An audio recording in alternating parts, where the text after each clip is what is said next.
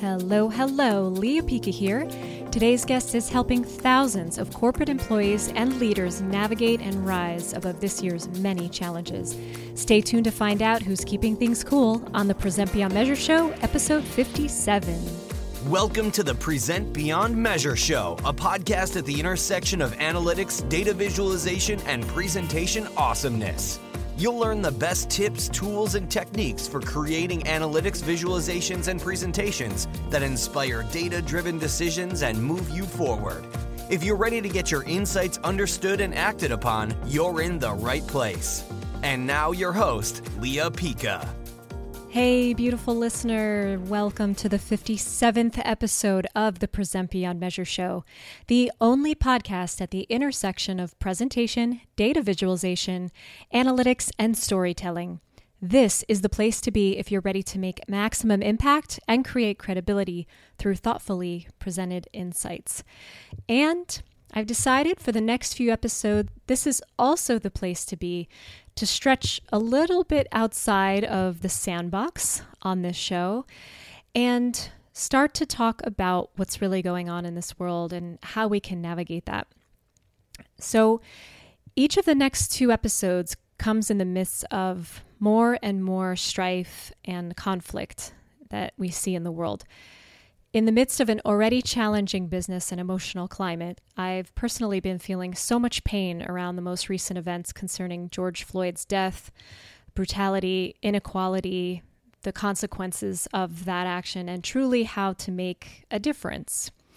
So I'm starting with self-awareness of an issue that hasn't been in my core field of vision, as I support a number of other causes already on an ongoing basis, but I've realized there's always room for a deeper understanding of what's happening hidden in plain sight, right in front of our eyes, right now.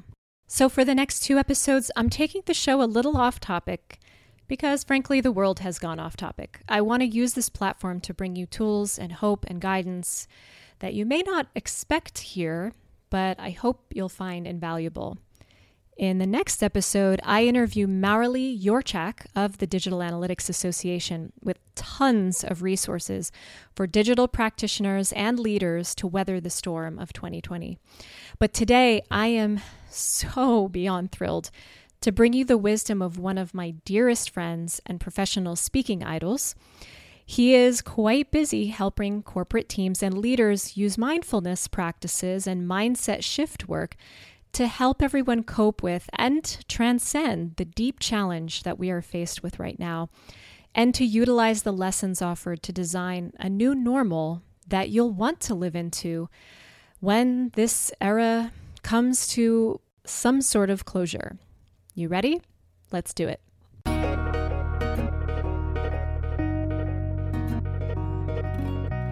Hello, and welcome to today's interview. I am beyond thrilled to invite today's guest on. He helps individuals, teams, and businesses design a future they can't wait to live into. He has a passion for developing highly evolved men to elevate how they show up as leaders, husbands, fathers, and champions for women. Yay! And as an international keynote speaker, trainer, coach, and author, he works with the best of the best, those who have an insatiable desire to achieve more and continuously improve themselves. He walked a path as a corporate business executive in financial services with extensive sales, leadership, productivity, and mindset expertise. He's the author of a book I love called Design Your Future, and he'll be soon releasing his second book on purpose leadership. And a central part of his focus is actually working with highly successful women in male-dominated industries, kind of like ours, which would make him an incredible resource to follow for the women in analytics movement. And he's here to talk today about a subject that I feel is desperately needed in all ranks of corporate America, the world, leadership. And he's going to talk about some ways to fortify your inner foundation during times of change, which we are definitely in the midst of now. So please help me welcome my dear friend, Dominick Quartuccio. Hello. Leah, so good to be here with you. And this is long overdue. We've been talking about this for 3 years now, but I'm so happy that I'm not happy about why I brought you on today, but I'm thrilled that you are going to be an incredible resource for the time that we are in. It's all for a reason. So it's a kind of a funny story how we met. We actually worked in the same retirement department at Prudential, but somehow we never crossed paths.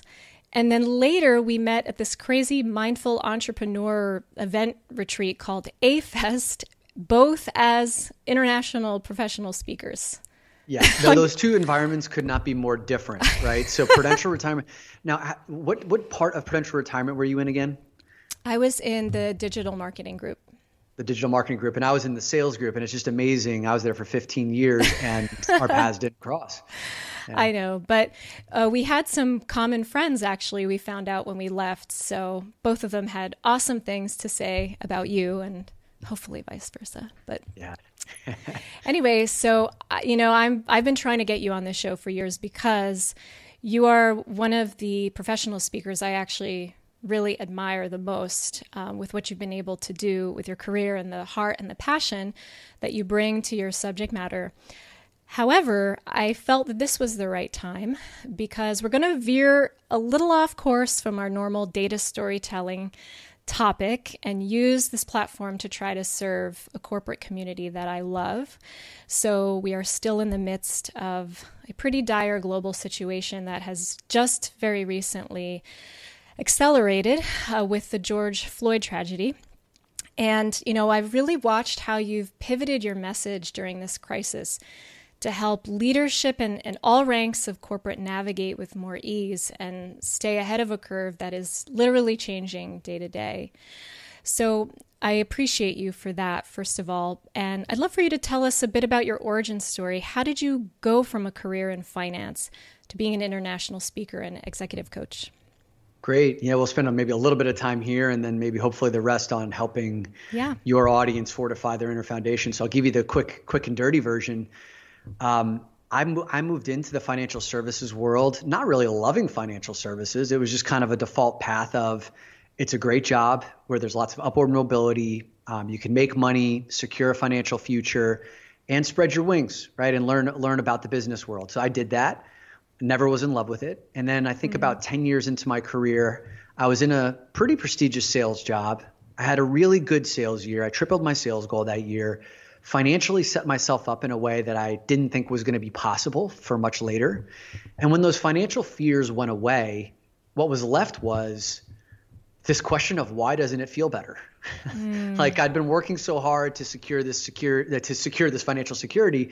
Now that I'm here, I thought the payoff, I thought the feeling inside of me would shift to one of contentment, one of whatever. I didn't even know what to expect, but it was this momentary blip of, well, that was cool, but now what? And when I forecasted the next 30 or 40 years of my working career in an arena that I didn't really love, it made me scared. It scared me because I was like, I don't know if I can do this, feeling the way that I feel. So over the next 5 years, I really just started to play with what gave me energy. I started reading personal development books, attending retreats like A-Fest where I met people like you, started to bring a spark back in my life.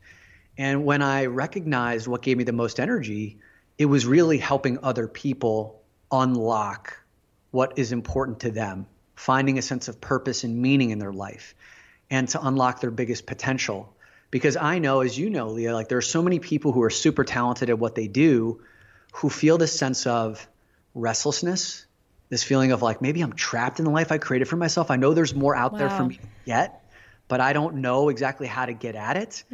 And they're not looking to make a revolutionary change like I made, like leaving a corporate career and becoming an entrepreneur. So that's who I help work with now, are the people who they know they've got more and they don't know exactly how to get at it, and they just need some direction and some support. Wow, that's incredible. I mean, I heard that same exact siren call in the same department. It's just so funny.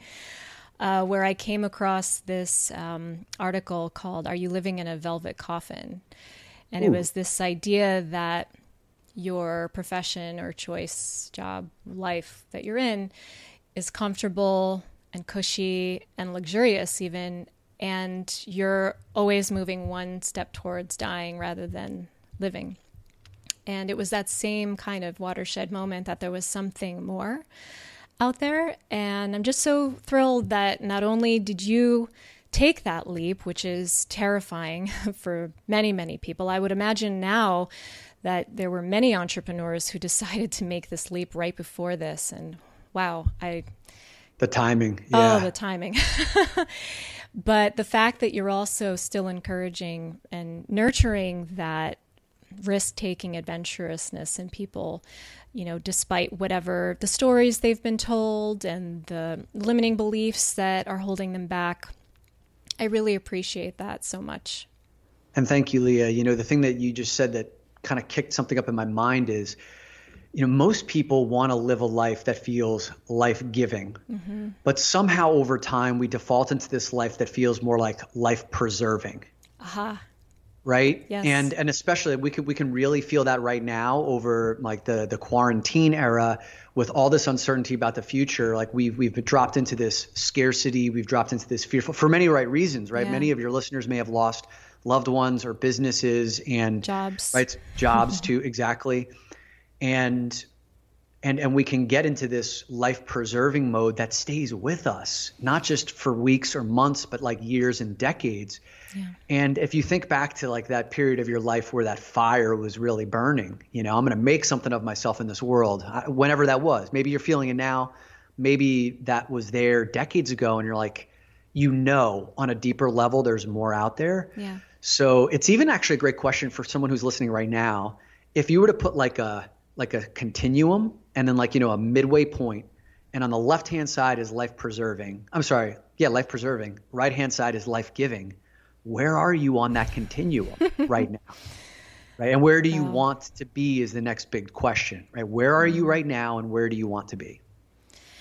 That's a really interesting question to ask right now because I think so many people more than ever feel less empowered to even think about a different place. Right now, we're so consumed with just not losing wherever we were at on that continuum and slipping more. But what I'm finding interestingly is it's made me ask a lot of questions about like, what is it that I really want to be doing and how I want to be showing up in order to say every day, oh, that was it. This was it. Yeah. One of my health practitioners who looks at health from a psychic and energetic perspective rather than a solely biological perspective, when he looks at the different physical ailments that you're having, he asks a very challenging question, which is, if you could wave a magic wand and make this situation exactly the way you want, how would it be different than where it is? And in that gap is where all of the subconscious programs are living that are going to keep you happy unless you change your situation or you change yourself to meet your situation. Right on. It's the way that I ask that question, because I think it's beautiful, is I ask people, what is it that you're feeling? What do you want to feel? Right. And then what are the tools that you have to move from where you are to where you want to go? That's great. And like, it's, one of the things that I've done over these last 10 weeks, Leah, and I hope I'm not putting the cart before the horse here, but over the last 10 weeks, I've probably run about 50 webinars, right? For like many corporate clients and then some non-corporate clients. I would say 75% corporate. And I ask everyone the same question, like, what's the one word that best describes how you're feeling right now? And I've asked that to over 1,000 people over this 10-week period, week by week. And then I take all those answers and I've put them into a word cloud. And if you don't know what a word cloud is, it's basically like the bigger the word, the more frequency that number. Well, actually, all of your people know it's a word we're cloud. All data about data. So we're yeah, all I'm about sorry. Data. Word clouds. Sorry, folks. I laughed. I know who I'm talking to. So it is forgiven. So this word cloud has been relatively static over the last 10 weeks, where the answers are 9 out of 10 negative sentiments. That was powerful. Like the biggest word is typically anxious, followed by stressed, overwhelmed, exhausted. Then there's angry, fear, uncertainty, Groundhog's Day come up. Yeah. Right? Like those things come up. Now, what's been fascinating about that, Leah, is like week over week, I ask that question and I'm getting the same answers, right? Like it hasn't really shifted. I'm seeing a minor uptick like these past few weeks as we're starting to open back up, but still it's like 8 out of 10. And that tells me that number one, people aren't really even aware of what it is that they're feeling until they're asked, like pause. And the second part of that is, well, what do you want to feel? Because if we're staying stuck for 10 weeks in anxious, stress, overwhelmed, exhausted, but have not identified an alternative feeling that we are striving for, and then using a tool, like a specific tool or action steps or habits or systems that get us from point A to point B, then we will continue to spend weeks 11, 12 through 20 through 50 feeling the same way. So yes, like it's helpful to know where you are, where you want to go, and what can get you there. Wow, that is really powerful, especially as a person who I have to really, really work hard to maintain a positive state naturally, like really feel joy and stuff. And, you know, I love that practice and that journey. And this experience, I would think for anyone that has a general glass half empty mindset would just put this into a death spiral, because that's a comfortable place to be. I'm willing to admit that. So what for you is the best possible way, the fastest, gentlest possible way for those to see optimism when it just seems to be getting worse and worse? Yeah, you know, I think one of the things that I've gotten frustrated by is when someone tries to force feed me optimism, force feed me gratitude, or force feed me appreciate, like when it doesn't feel that way, right? And like the Grand Canyon size gap between where I'm feeling and this like genuine state of appreciation, it's insurmountable, right? So I'm only looking for what's the next step up. Like, you know what I mean? If I'm feeling anxious, next best thing. Right? Like if I'm feeling anxious, neutral sounds pretty darn good to me, right? Like to move from anxious to neutral versus anxious to blissful or joyful, like it's too big of a gap. Yeah, it's like asking someone who's had a drained bank account to go from that to millionaire overnight. And it's like, you know, to shift that mindset. I'm in the business of change, right? I'm in the business of helping people to change. And change doesn't happen very often in dramatic, sudden ways with Herculean leaps. It happens with consistent, small wins, incrementally reinforced over time. So again, it can come from like, if you're feeling, you know, I know a number of people in my life who have dealt with depression.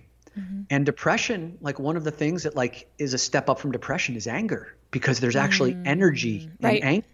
There's no energy in depression. It feels like hopelessness. It feels like lethargy. So even to move from depression to anger is a step up, because that anger can be harnessed then to move into something else. As long as you kind of know that like there's a journey I'm on to move from where I am to where I want to go, and there are many steps in between, you can break it down however you want and then figure out what the tools are that are available to you to get there. And we're going to be talking about some of those, you know, today.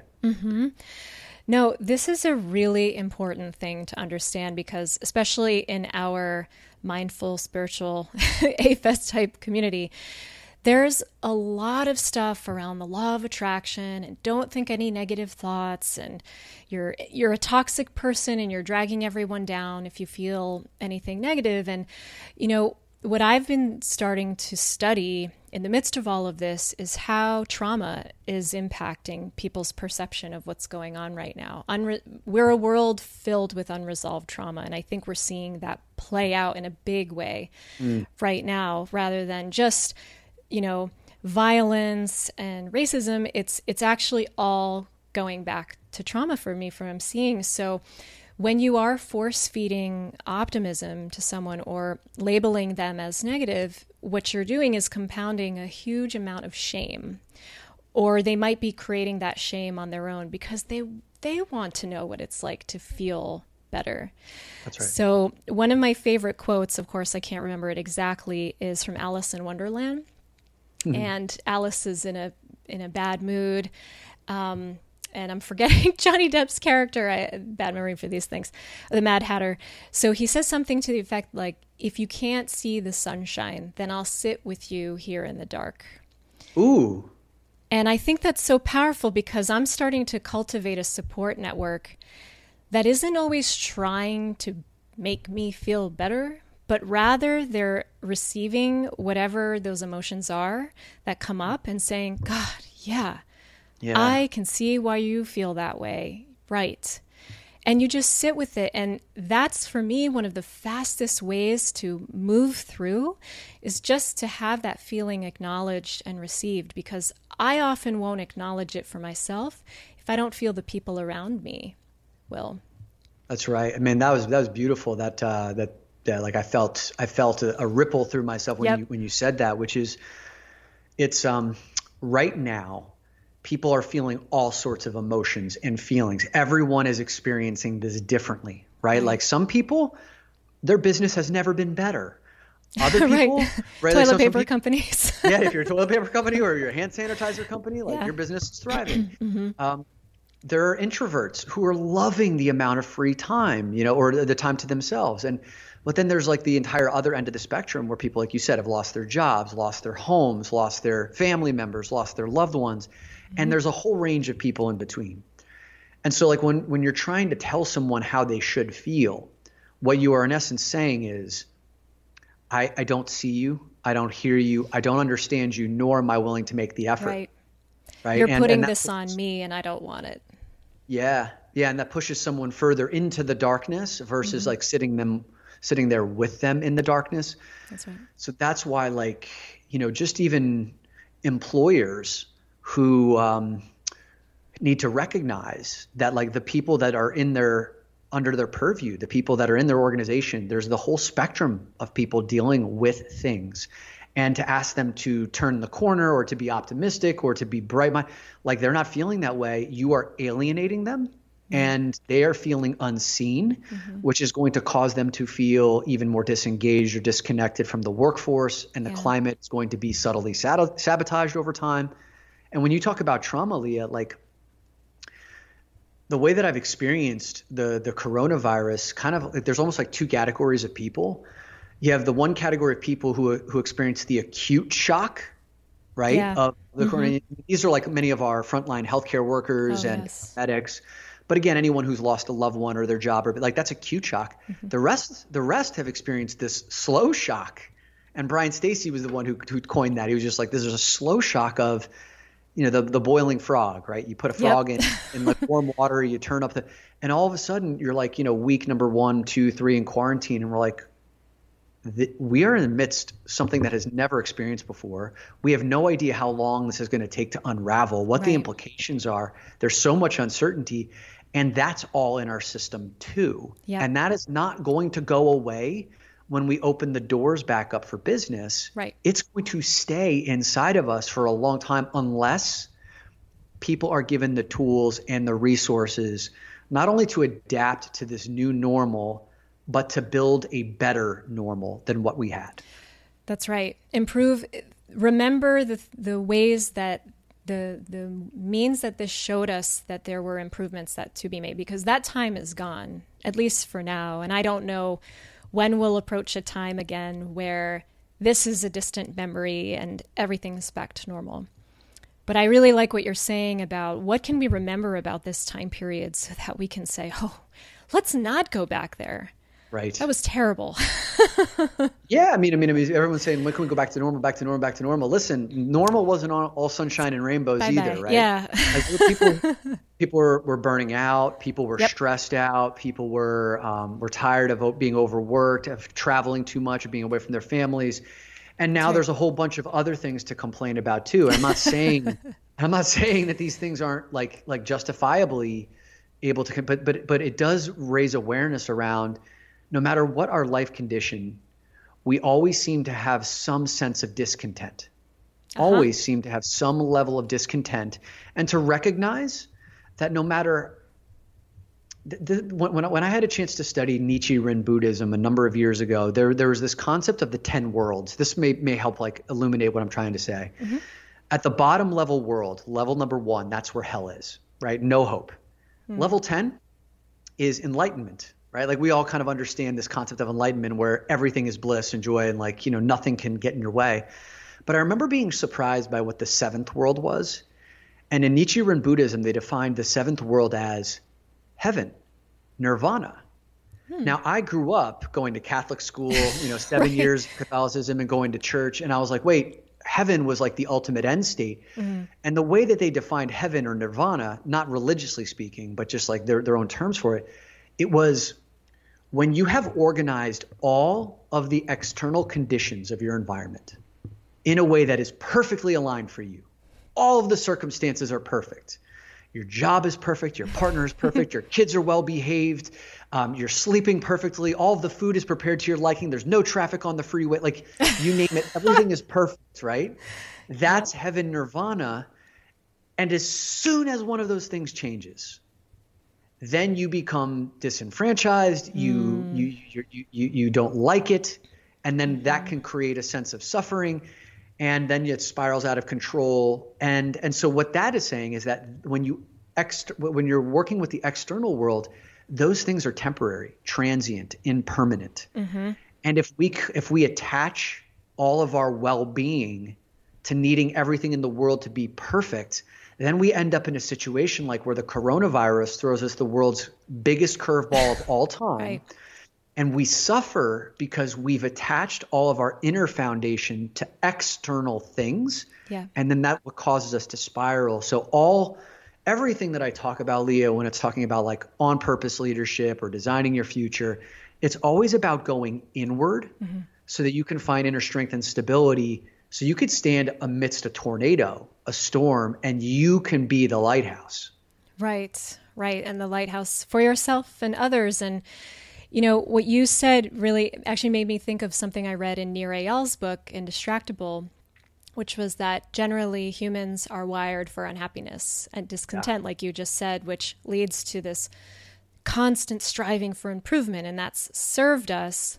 But in not recognizing it, we're always going to be focusing on whatever we lost, especially in this situation. Whereas what I'm trying to also do in the story I just told you right before this is I've seen my son about 5 times more than I normally would because he's now splitting his time equally. So the memories that we've made, including him trying to interrupt this interview by telling me about a dwarf planet in the asteroid belt, is something I would have missed. So it's made me question, what do I want life to look like afterwards? And also, that's a really good point about being the lighthouse in the storm, because in talking about, positivity, I've been fortunate. I live in the countryside. I can look outside and all around me and feel a sense of okayness. Like it's all right, amidst business challenges, but it's been pretty good. So I've now started to develop a heaviness that I'm not feeling worse than I should be, that I'm not out there in the riots and everything going on right now. And should I be feeling happy right now? No one needs you to feel worse. Like the world does not get better by anyone feeling worse, first and foremost.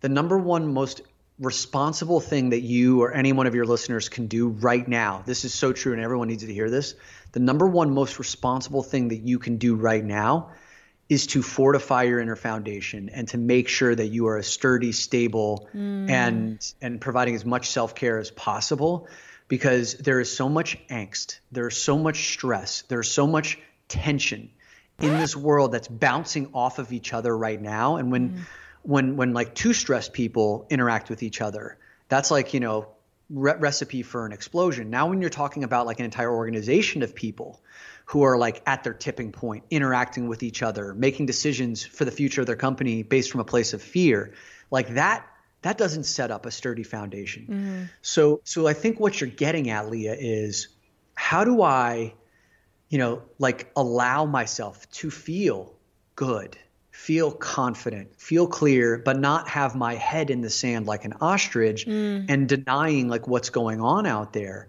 And so like guilt and shame about how well you're feeling right now is doing nobody a service. Wow. Because like we need more people who are feeling the way that you feel, because there's going to be someone who comes to you who needs an ear, who is panicked, who needs guidance. And, you know, and like even what you're doing right now by bringing this like my voice on is because like you are in a place where you're able to do that. You're eliciting questions, you're asking and guiding because you're in a stable place.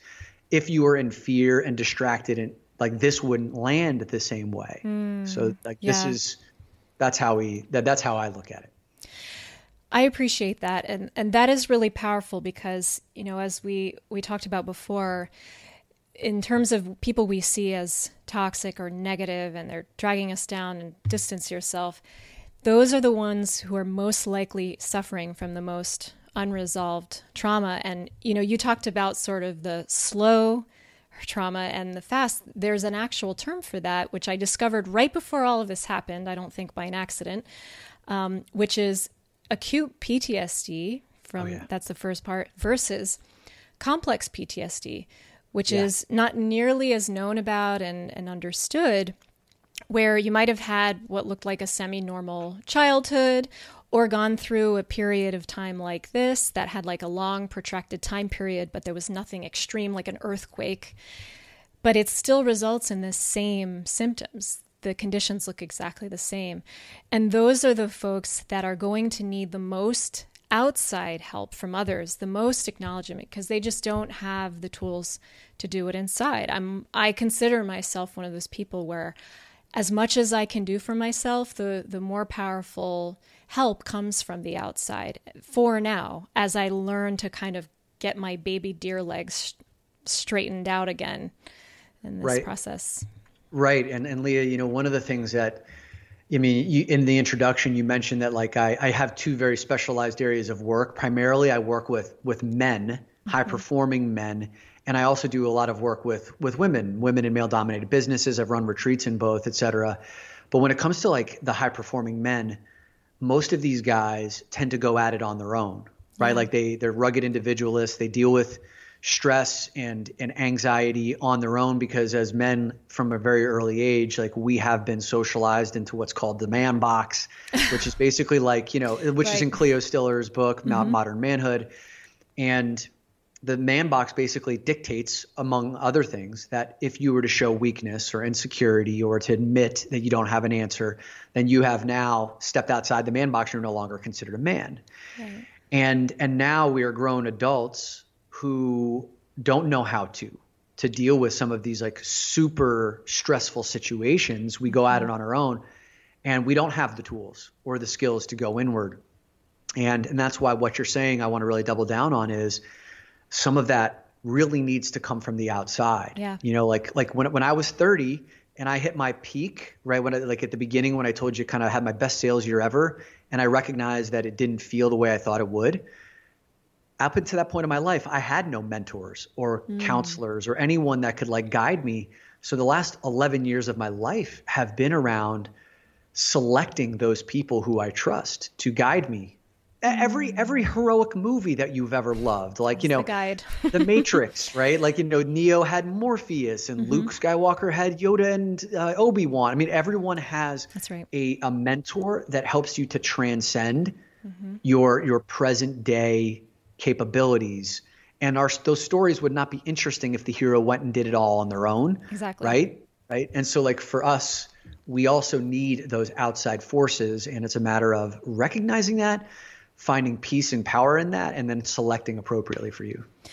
I love that advice so much. And what I would love to encourage the community to do is ask yourself, can I be Yoda for a friend? Do I need to be a highly decorated and experienced coach, life coach, to just help a friend out of a rough spot just by sitting there with them? I think that person is in all of us once we step just a little outside of our own survival box right now, which is very, very hard to do, and just say, I can hold this for you. And, you know, this is kind of speaking to what's a little bit deeper in my heart right now, aside from data storytelling and, you know, the coronavirus chart brigade and all of that. But I'm so glad that we're having this conversation, because it's not something I think is talked about enough in my field. Yeah. My pleasure. I mean, I'll go all day on this stuff. This is going to be an 8-hour podcast. So I want to get practical. We talked a little bit about some of the tools and resources for fortifying mindset, and you're like the tool king when it comes to that. Yeah. So one of the things that I did at the very beginning of the quarantine era was I picked up a book that is one of the top 10 most important books of my life, called Viktor Frankl's Man's Search for Meaning. And what I love doing is, like, whenever I'm going through a rough time or our world's going through a rough time, I like to go back to periods of time that had it as rough or worse, and then have lived to tell the tale and have wisdom to help us through and help us to see in a cloudy storm. And Viktor Frankl, if you don't know about him, he was a Holocaust survivor, right? He spent 3 years in concentration camps. He was ripped away from his family, which he found out later were all exterminated. He was beaten. He was starved. All of his freedoms were taken from him. He had nothing. His entire external world was controlled by the outside.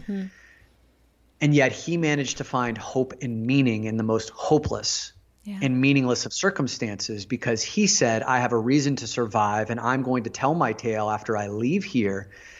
And one of the things that he said, and I've read this quote to myself or to, on people on podcasts or webinars every single day for the last 11 weeks.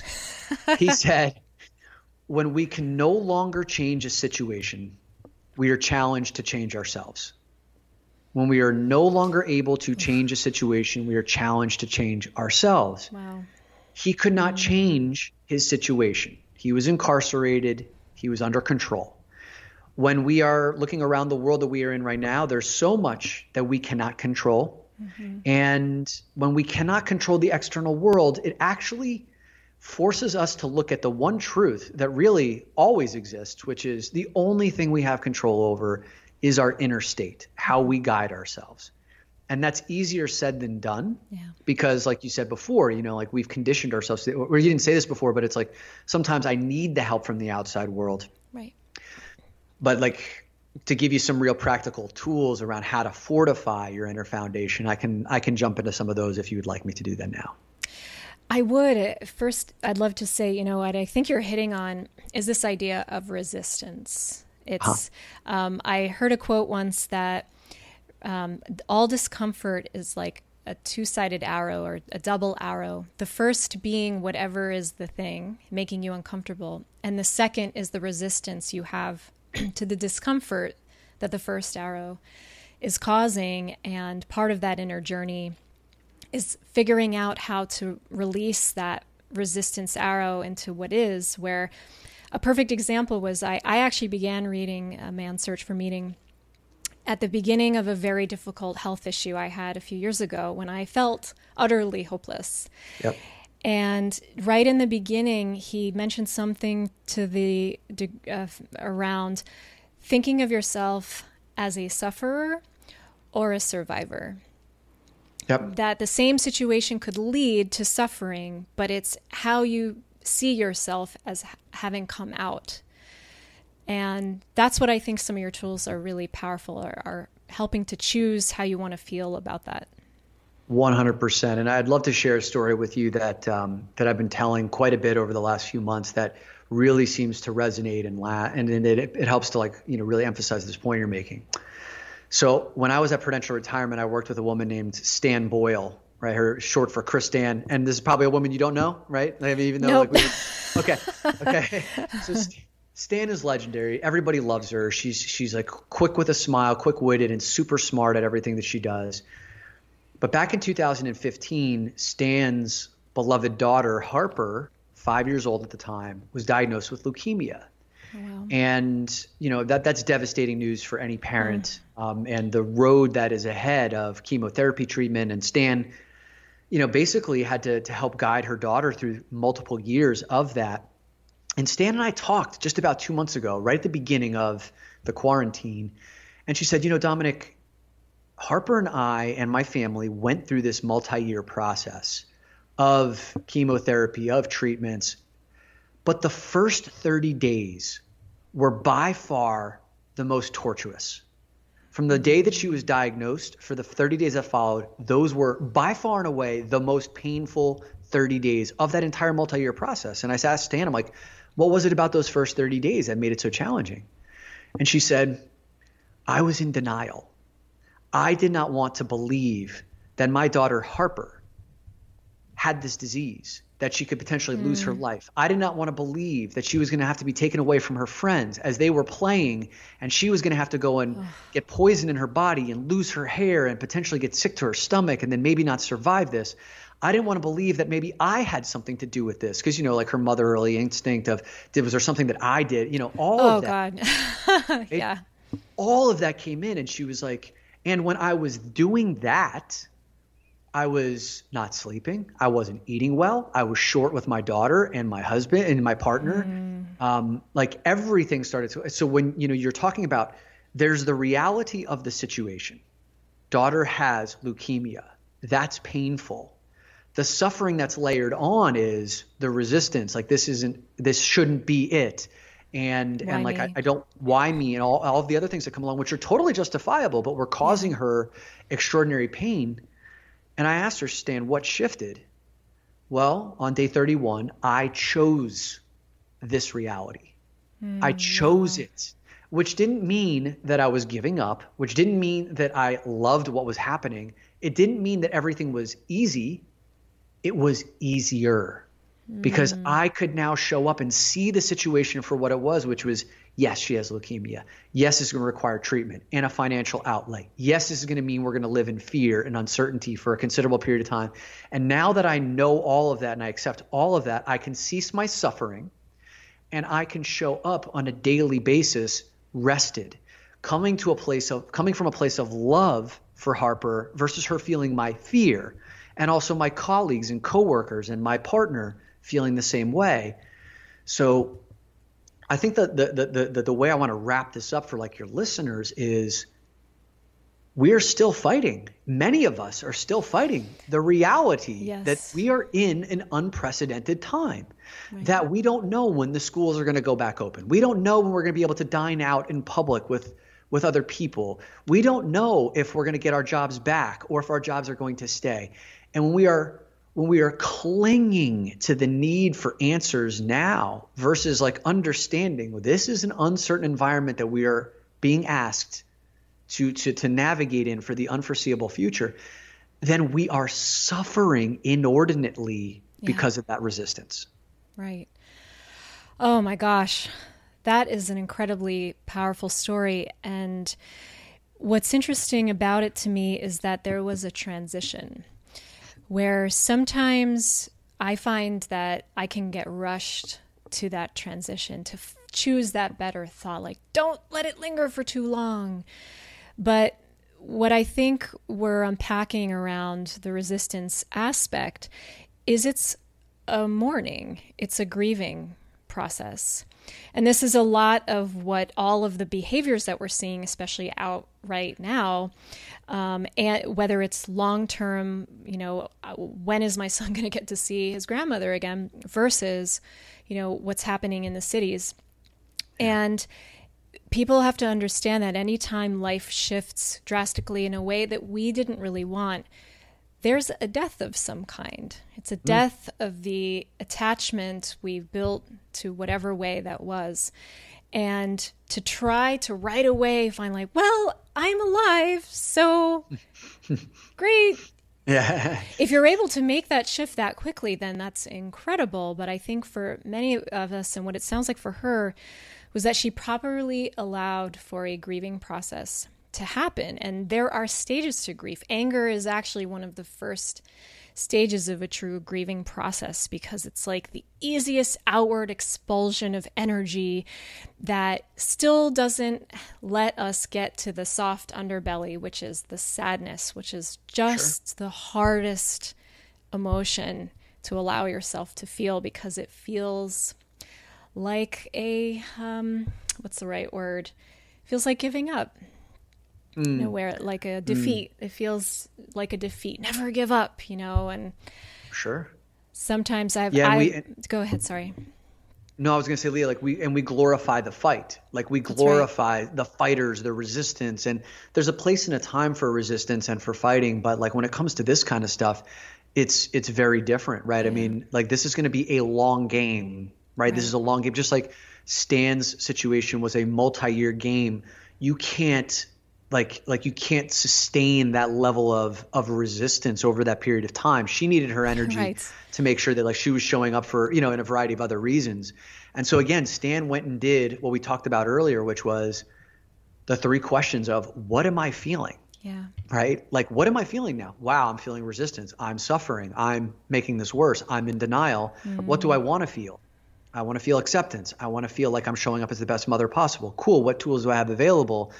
Well, like, what she ate, how she went to bed, how she slept, who she spent time with, what information that she consumed, self-care protocols, like all of these things then became the levers that she pulled. But it required a certain level of awareness to pause, recognize that. Yeah. Right. And so like for someone who's listening to this episode right now, you can probably already start to recognize like where you have been resisting. Right. And identify, okay, now what is it that I'm feeling? What would I like to feel? And then what tools do I have available for me to shift that? That is fantastic. I love that so much. And one of the tools I know you talked about on your webinar is a simple one, but it doesn't come easy to a lot of us, and that is gratitude. So I would love for you to speak on that. Yeah. And gratitude is, one of those things where if you get force-fed gratitude, then it can also be like, gosh, stop that. All right. So I love teaching through story. So if you have like maybe 2 or 3 minutes for this story. Okay. So about 7 or 8 years ago, I was in this coaching program called Strategic Coach. It's basically a place for entrepreneurs to go and learn how to double their time, double their income. And there's about 50 people in this program. And let's say I met this guy named John. We're going to call him John, right? Mm-hmm. John was basically the epitome of an energy vampire. And I'm trying to say it as compassionately as possible, but this is who he was, right? He was a very successful CPA practice owner, multi-7-figure business, but he had built his entire life around like looking at what could go wrong. And that served him really well in his business, right? So like he was the type of person when you spent any kind of time with him, you walked away feeling gutted, just darker. Heavy. So like I made sure that like when he sat down, I would sit like at a table at the other end, that kind of thing, just because I want to preserve my energy. And like I had compassion for the guy. I'm sure he didn't want to be that way, but it's just how he was. So he raised his hand one day in class, and our teacher, our mentor, his name is Lee Brower. And he said, Lee, I'm having a problem with my business. Our bottom line is strong, but I'm losing all of our top talent. I train them up, they come to the top ranks, and then they leave, go to one of our competitors. I can't figure out how to keep them. And I think that I'm the problem. And Lee said, what makes you think that you're the problem? And to John's credit, like, he was very vulnerable here. He goes, I do an assessment of what's the climate that I set for my environment every year, 1 being the lowest, 10 being the best place you could ever possibly work. And Lee asked John, like, okay, well, what was the score you got back this year? And he said, my employees rated this place to work a 1.5, like as low as you could possibly get, 0.5 charity points. And so Lee looked at John and said, thank you for sharing. I appreciate your vulnerability. And John, what I know about you is that like you have built your attention and attuned your senses to what could go wrong, because as a CPA, building contingency plans, seeing what could be like wrong coming around the corner, have made you very valuable for your employees. And as a practitioner, makes you exceptional. Mm-hmm. As a leader, it's also the very thing that probably makes you insufferable, because when you're leading people from that perspective and you're constantly micromanaging, questioning, or whatever, it causes a rift in your organization. So like you've got this one muscle on the right side of your body. So like think about like an Arnold Schwarzenegger sized muscle of looking at like what could go wrong. You've built and flexed that muscle. You have not worked out the other side, which is looking at like what could go right. Like that muscle is atrophied, like you're talking about just like frail. Mm-hmm. So he's like, your prescription is going to be a gratitude exercise. And John kind of like rankled, like, gratitude. I paid $10,000 for this program. This is gratitude thing. And Lee's like, listen, this is a training program for you to look at what could go right. So for the next 90 days, I want you to write down 3 things per day that you're grateful for. Small, medium, large, whatever. You want a client, your daughter graduated, is going to college, or like the coffee that you made this morning was made to your liking, whatever. Just like look for what's positive. Mm-hmm, mm-hmm. To John's credit, he ended up doing like 13, 30 a day. Like this guy was maniacal. Wow. And over a 90-day period, Leah, like he ended up compiling thousands of these things. Wow. That over the course of 90 days, when he flew back from LA to Chicago where we met, he would read them on the flight. And this guy's energy was shifting before our eyes. Like you could feel the vampire drain from him. And at the end of the year, when he surveyed his employees again, we asked, like, what did they score you? He said, I went from a 1.5 to an 8.5. Wow. And the gratitude practice wasn't the only thing, of course, but it was kind of like the trajectory shifter that allowed him to see how much of his time and energy had been focused on what was negative. And then he started to appreciate his employees, promote his employees, give them distance, and they started to stick around. They loved the climate.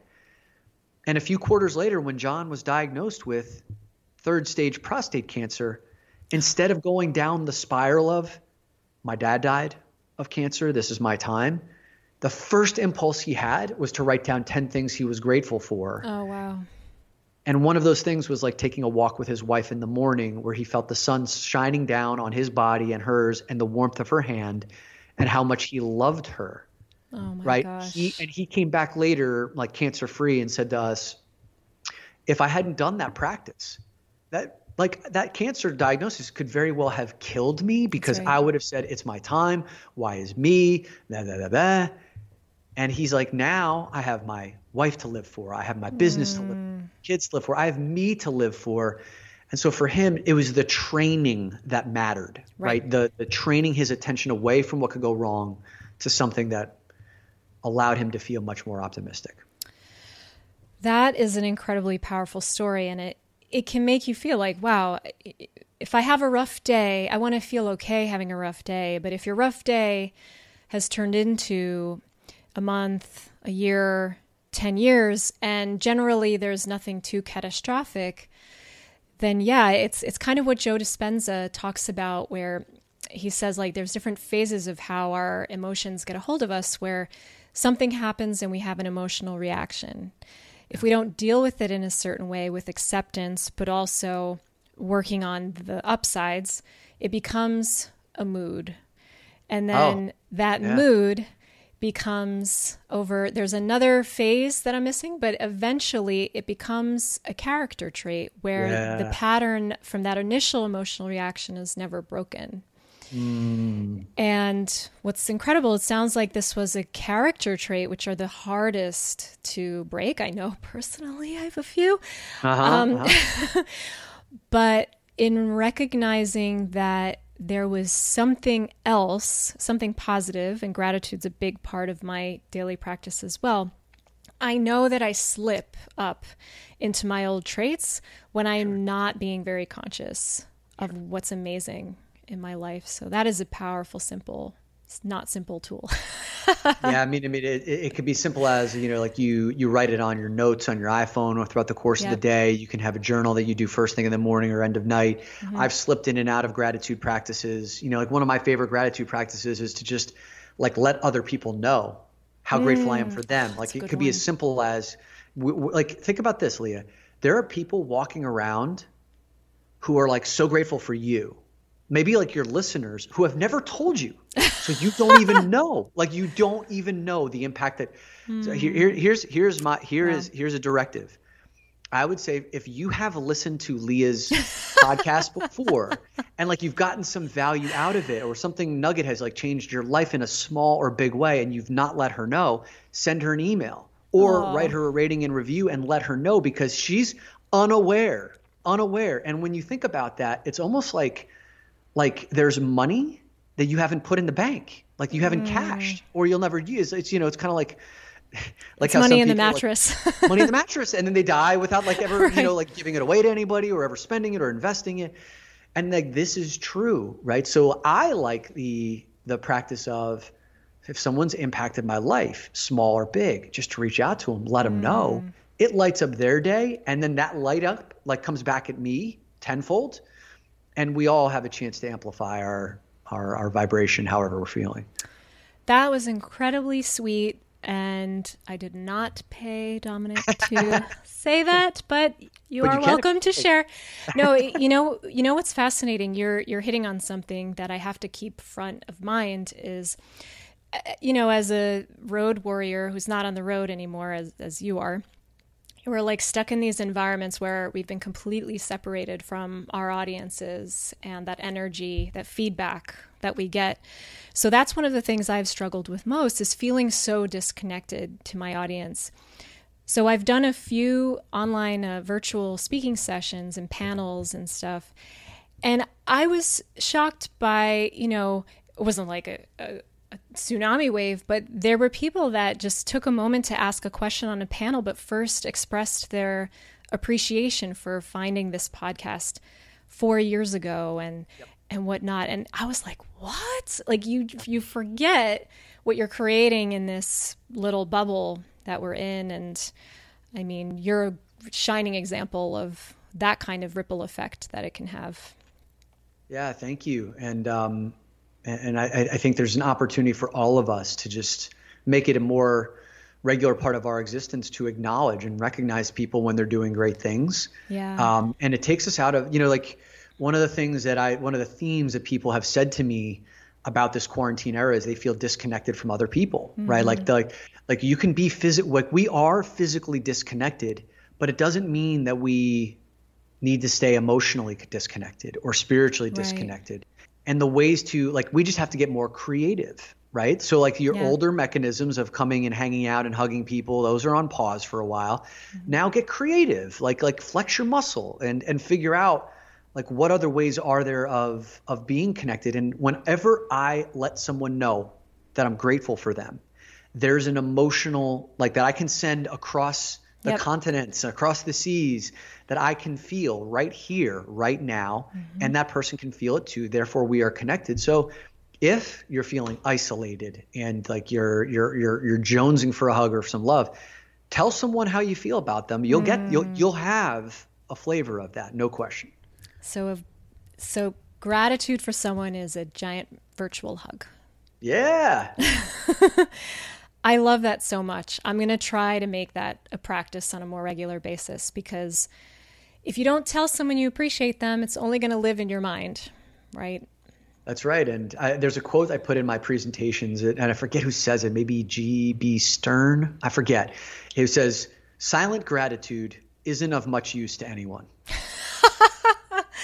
Oh, man. Silent gratitude isn't of much use to anyone. So, again, going back to asking your listeners, if you have received value or benefit, to let Leah know that. I know as a podcaster myself, when I have people who reach out and they're like, this episode and this thing that I learned, helped me to do that. It was oh my gosh, that is really resonant. Because I put out all sorts of stuff that I think is fantastic, but I have no idea. And then I put out other stuff that I think is terrible, or not terrible. I would never put anything that's terrible. But I'm just I don't know if anybody is going to resonate with this. Right. I did a whole podcast about it's time to start getting more curious about your father, in your father relationship. I saw that. I can't wait to listen to that one. Leah, when I was recording that one, I was like, I don't know if anybody is going to hear what I have to say. And that episode, people have been coming out of the woodwork being like, I listen, and I've been listening for months and for a year. And I'm like, I've never heard from you before. And I had no idea that this connected. So this actually helps to build momentum too. So please, don't ever think that how you feel about someone is truly known. Let them know. Right. Or that they're so far removed in their ivory tower that they wouldn't listen if you reached out. Correct. We're all just humans, and we all just want to know that we're making a difference, right? 100%.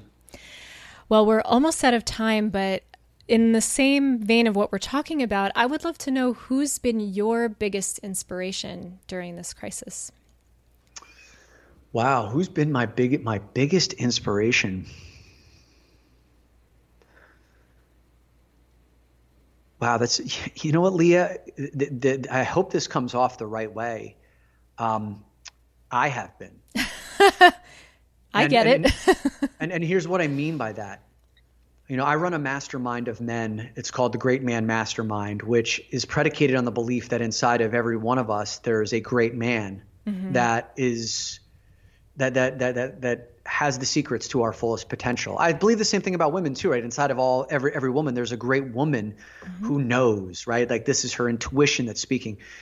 And one of the things that I talk about with my group of men is we oftentimes look everywhere but inward to find out, like to find inspiration. I do this whole exercise with our guys called "You Are the Most Interesting Man in the World," not just the Dos Equis guy, like you are. And I want, like you are the most interesting man in the world, and I want you to write down 10 things that are interesting about you, and I want you to share it with these other men. And then, and so like over these last like 10 or 11 weeks, I've gone so deeply inward around meditation, around reading, around seeing what I'm made of, around journaling, I went from a weekly podcast to daily podcasting, which is a humongous leap, right? The commitment to put out something that's high quality at my standard. So it's interesting when you ask me the question of like, who has been the most inspiring person? It doesn't feel like hubris to say I am. It's because like I have truly said, okay, Dominick, now it's your time to shine, because I have spent a decade of my life where I've been doing the inner work and relying upon outside voices. This was my time to finally go inward and say, I've got all the tools. I have the path. Now it's my time to find myself the most inspiring person. And this brings me back to so Matthew McConaughey, I think he was on stage during one of the Oscar ceremonies. Someone was like, who is your hero? And McConaughey said, me 10 years from now. I love He's that. like, I don't want to be anybody else. I want to be me, like this amazing version of me 10 years from now. And why don't we all feel that way? Right. I think because we don't all have the capacity to vision our fullest potential. But I think you're a rare breed of species that you have those glimpses and you can recognize where you are. But you, of all the people I've met, I don't think I've met anyone who has been so diligent about creating a path, like cutting a swath through the underbrush to a clear path to exactly who you want to be. And when we checked in recently around, what does life look like for us right now, I was just amazed by the fortitude and the commitment that you had to doing everything you possibly could think of to use your gifts to serve. So you're my hero too. Well, thank you. And I would love for you. Thank you for those beautiful words. Those really resonate deeply. And I would also want you to be your hero, right? And like there are those moments, like I know where you have shown up and shined on stages where like you pushed your edges, like really connect with those moments, right? And it's like, who was I then? When I was at my best. Like that's one of those questions you can ask yourself, like who am I when I'm at my best? And ask the people around you, who am I when I'm at my best?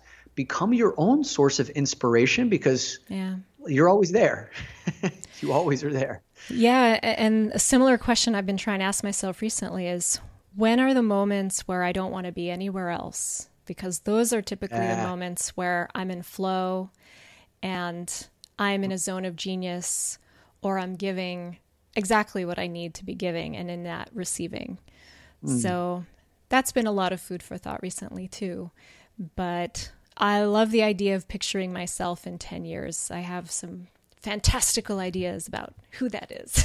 Yeah, great. And I think the way that that's cultivated is exactly what you said, which is finding more and more moments where it's like I'm so fully engaged in this moment that I can't even conceive of being anywhere else.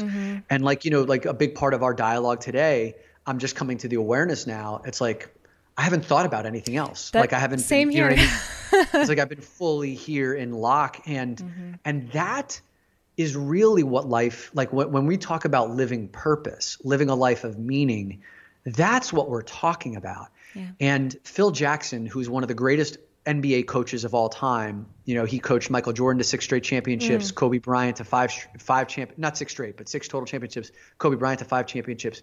I reread his book over the weekend called Sacred Hoops. And he talked about when he won his very first championship as a player on the Knicks, it was a fleeting feeling because he was like, okay, now what?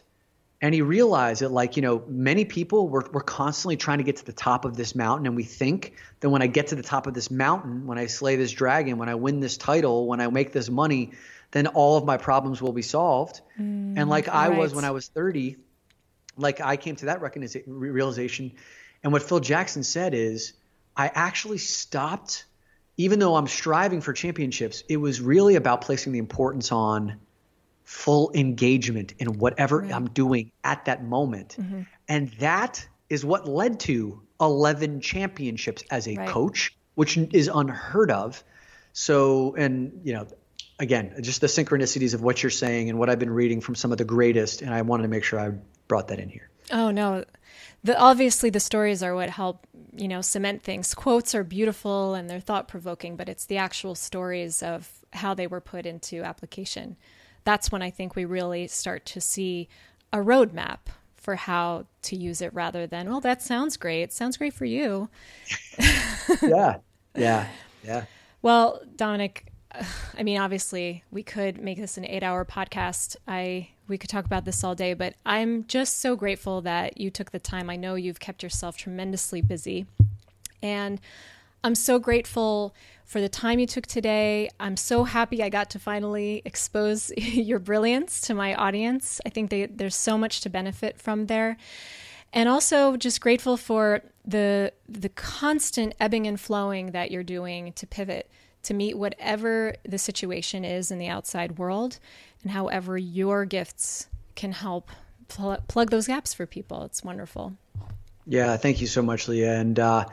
And right now, like the focus of my work is to make sure that I can help be a part of the rebuilding process, like building a better normal through, you know, the webinar series that I've been running, through the coaching that I'm doing in my mastermind, through the podcast that I run, which is called the Great Man Within podcast. And so, yeah, like I'm really out here making sure that like people know, hey, like if they're looking for that kind of support, that this is what I do.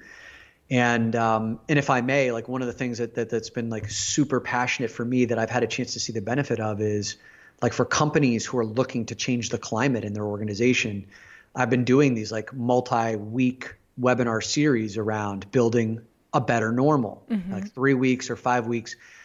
And one of the most rewarding things, Leah, that I've had a chance to see is, you know, that question I ask on day one, like what's the one word that describes how you're feeling? I asked that at the end of the 5th week or the end of the 3rd week, and the word clouds are completely different. Wow. You know, like the word cloud on day 1, anxious, frustrated, exhausted, overwhelmed, fearful, uncertain. And then on day, you know, at the end of the 3rd week or the 5th week, it's hopeful, optimistic, in control, peaceful. And so like that is the work that feels so important to me right now, because inside of organizations where I'm talking to, say, like 100 people, if 100 people have moved from stressed and anxious to optimistic and hopeful and in control, that's 100 people bouncing off of each other that are like operating at a much higher level. That feels like a part of the rebuilding process. So if that is like, if someone who's listening, if that is something that that like belongs inside of your work, like come and find me, because I feel like that's my mission. That is so incredible, because not only are you having that ripple effect on that group of 100, but they're not just atoms in a closed cell bouncing off each other. They're going to be rippling onto everyone around them. So that is extraordinary. And as a data viz person, watching words and sentiment shift in a word cloud, I mean, that's really amazing. So if someone wanted to get in touch with you about that program, how would they do that? Yeah, you can email me at dominick@dominickq.com. So I spell Dominick, DOMINICK, at dominickq.com. You could always go to dominickq.com and like reach out to me through that. And I'm sure, Leah, you've got some sort of show notes or some sort of process that as well. But just reach out to me directly. And this is something that I'm super passionate about, and I've found that people are looking for, like, they're tired of the, the virtual web happy hours. It's like, okay, I can only have so many wine cocktail hours. People are looking for support over an extended period of time where they feel a shift, and I would love to do it.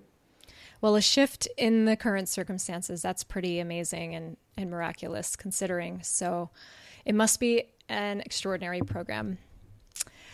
Well, I'm just so thrilled that we finally got to connect on the show, and all of the links we talked about, all the resources, people, your books, your website, all of it will be on the show notes page for this episode.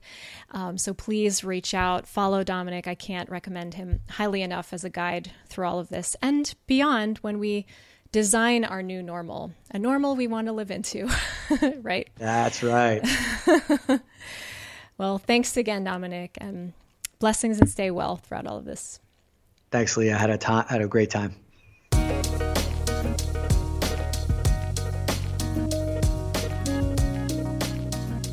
So, I know that was a little bit off our beaten path, and it wasn't all about data stories and chart techniques, but I'm hoping this little pause to bring you something bigger hit home for you and that you found something valuable to take away from it.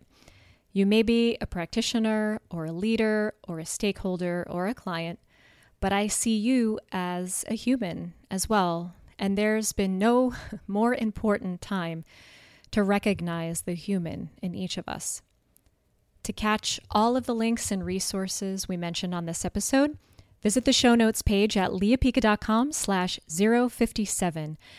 I would love for you to leave me a comment of how this episode resonated for you, what you're struggling with beyond just professional work and what this time period is teaching you. I'd really love to hear about what you're working through the most. And following Dominick's extremely intelligent suggestion, please, if you've liked what you've heard, hop on over to iTunes to subscribe, leave a rating and review. It's so easy. It's right on the podcast page in iTunes. They are so appreciated because then I know I'm on the right track for you. And I'll leave you with today's not really presentation inspiration, but bigger inspiration by the great Viktor Frankl once again. And that is, when a man finds that it is his destiny to suffer, his unique opportunity lies in the way he bears his burden. My take, how we perceive the challenges of this global situation will determine what we ultimately take away from it. We can see it all as something happening to us or something happening for us. And since this is airing in the midst of an uprising that is already making major headway and enacting much needed change in the race conversation, this is, without a doubt in my mind, happening for us as a society.